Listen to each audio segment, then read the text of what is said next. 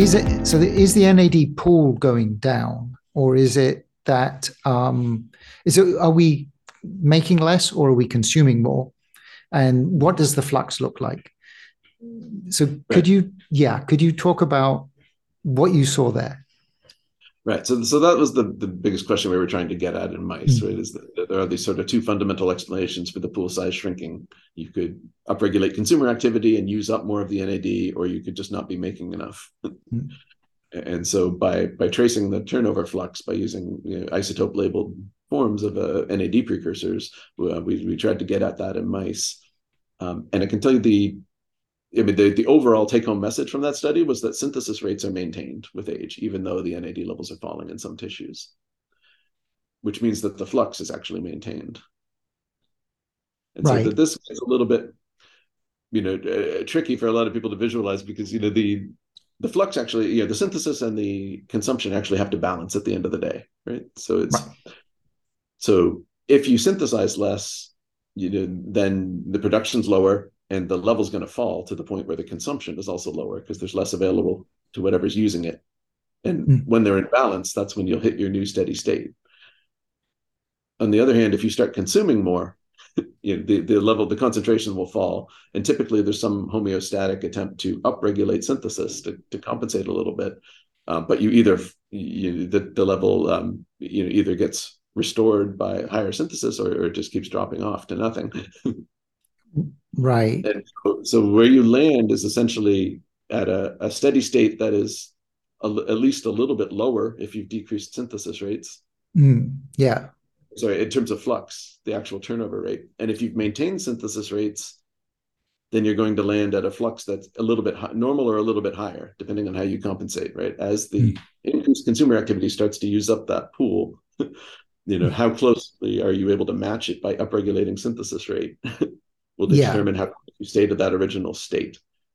And so the best data we have right now is that it looks like you're actually maintaining or slightly increasing synthesis and therefore overall flux, which is consistent with the idea that the activity of some consumers got higher with age. That Right. caused the steady state level to fall a little bit until it was back in balance with the rate that you can synthesize it. Okay. So it is the consumption. And do we know what is doing that consumption? We don't know for sure. Right. So certainly in the literature right now, there was originally a case made for PARP1, which is something that's induced by DNA damage and consumes a lot of NAD. And you see increased PARylation, which is the product of PARP1 on proteins in aged tissues.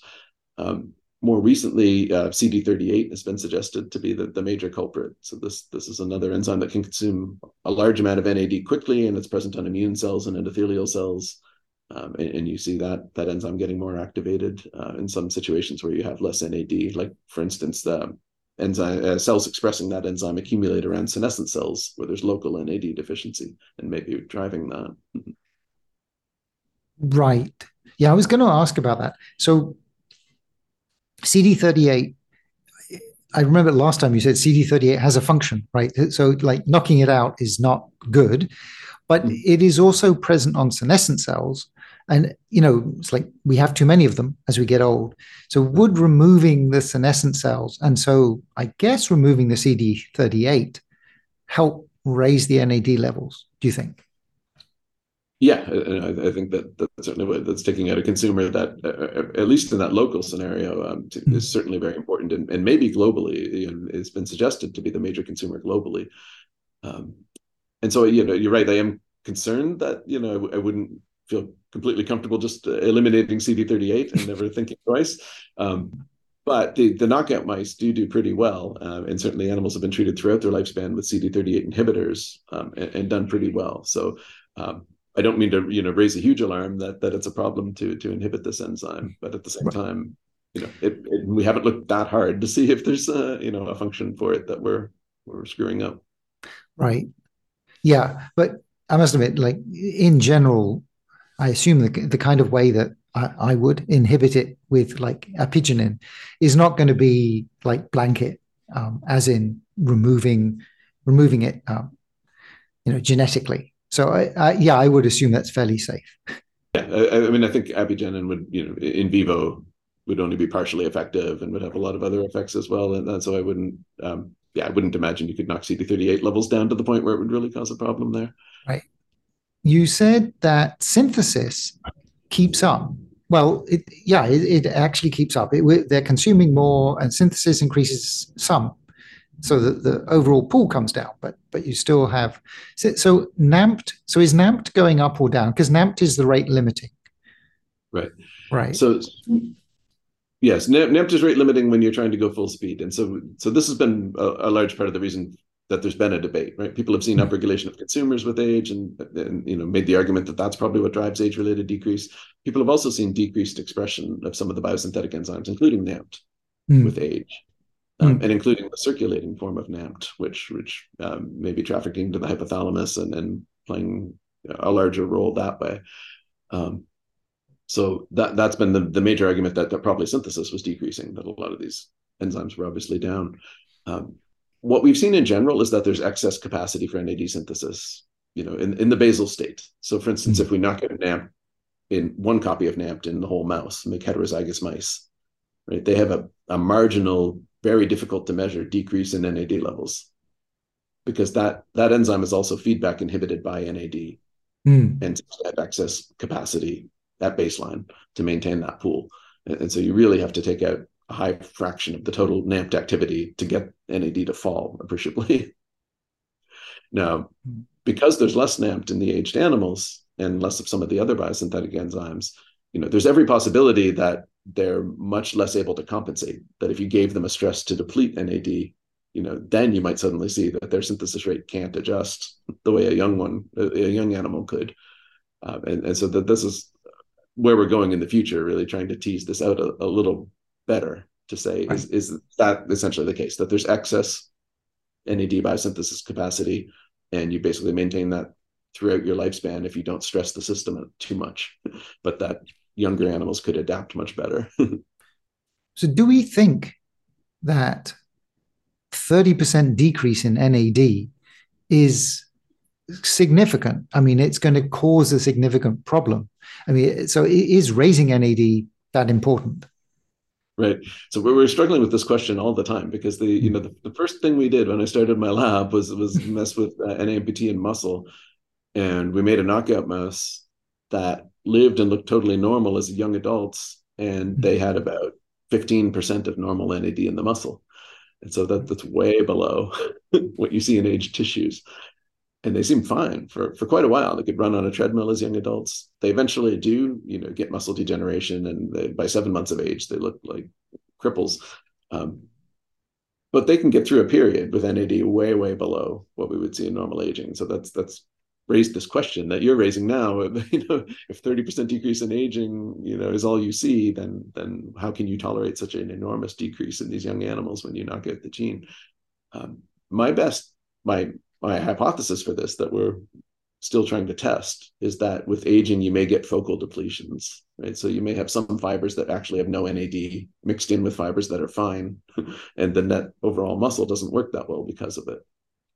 It's been very difficult to test that so far, because almost everything we do to measure NAD involves grinding up the whole tissue, and you just get an average. We're trying to use imaging mass spectrometry. So the technology in that area has improved very quickly in recent years. And now we're getting down to the resolution where it's going to be possible to take pictures through a muscle where you look at NAD levels in the individual fibers and just ask this question directly of, are there focal regions of depletion that would be consistent with this idea we have that it takes, 80, 90% depletion of the NAD to cause dysfunction.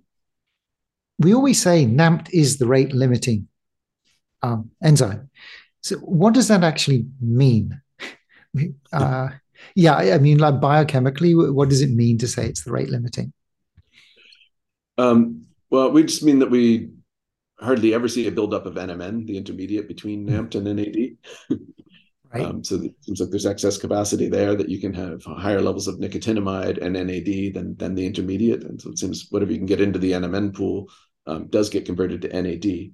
And that's supported by experiments where you add, say, nicotinamide riboside and provide an alternative route to NMN.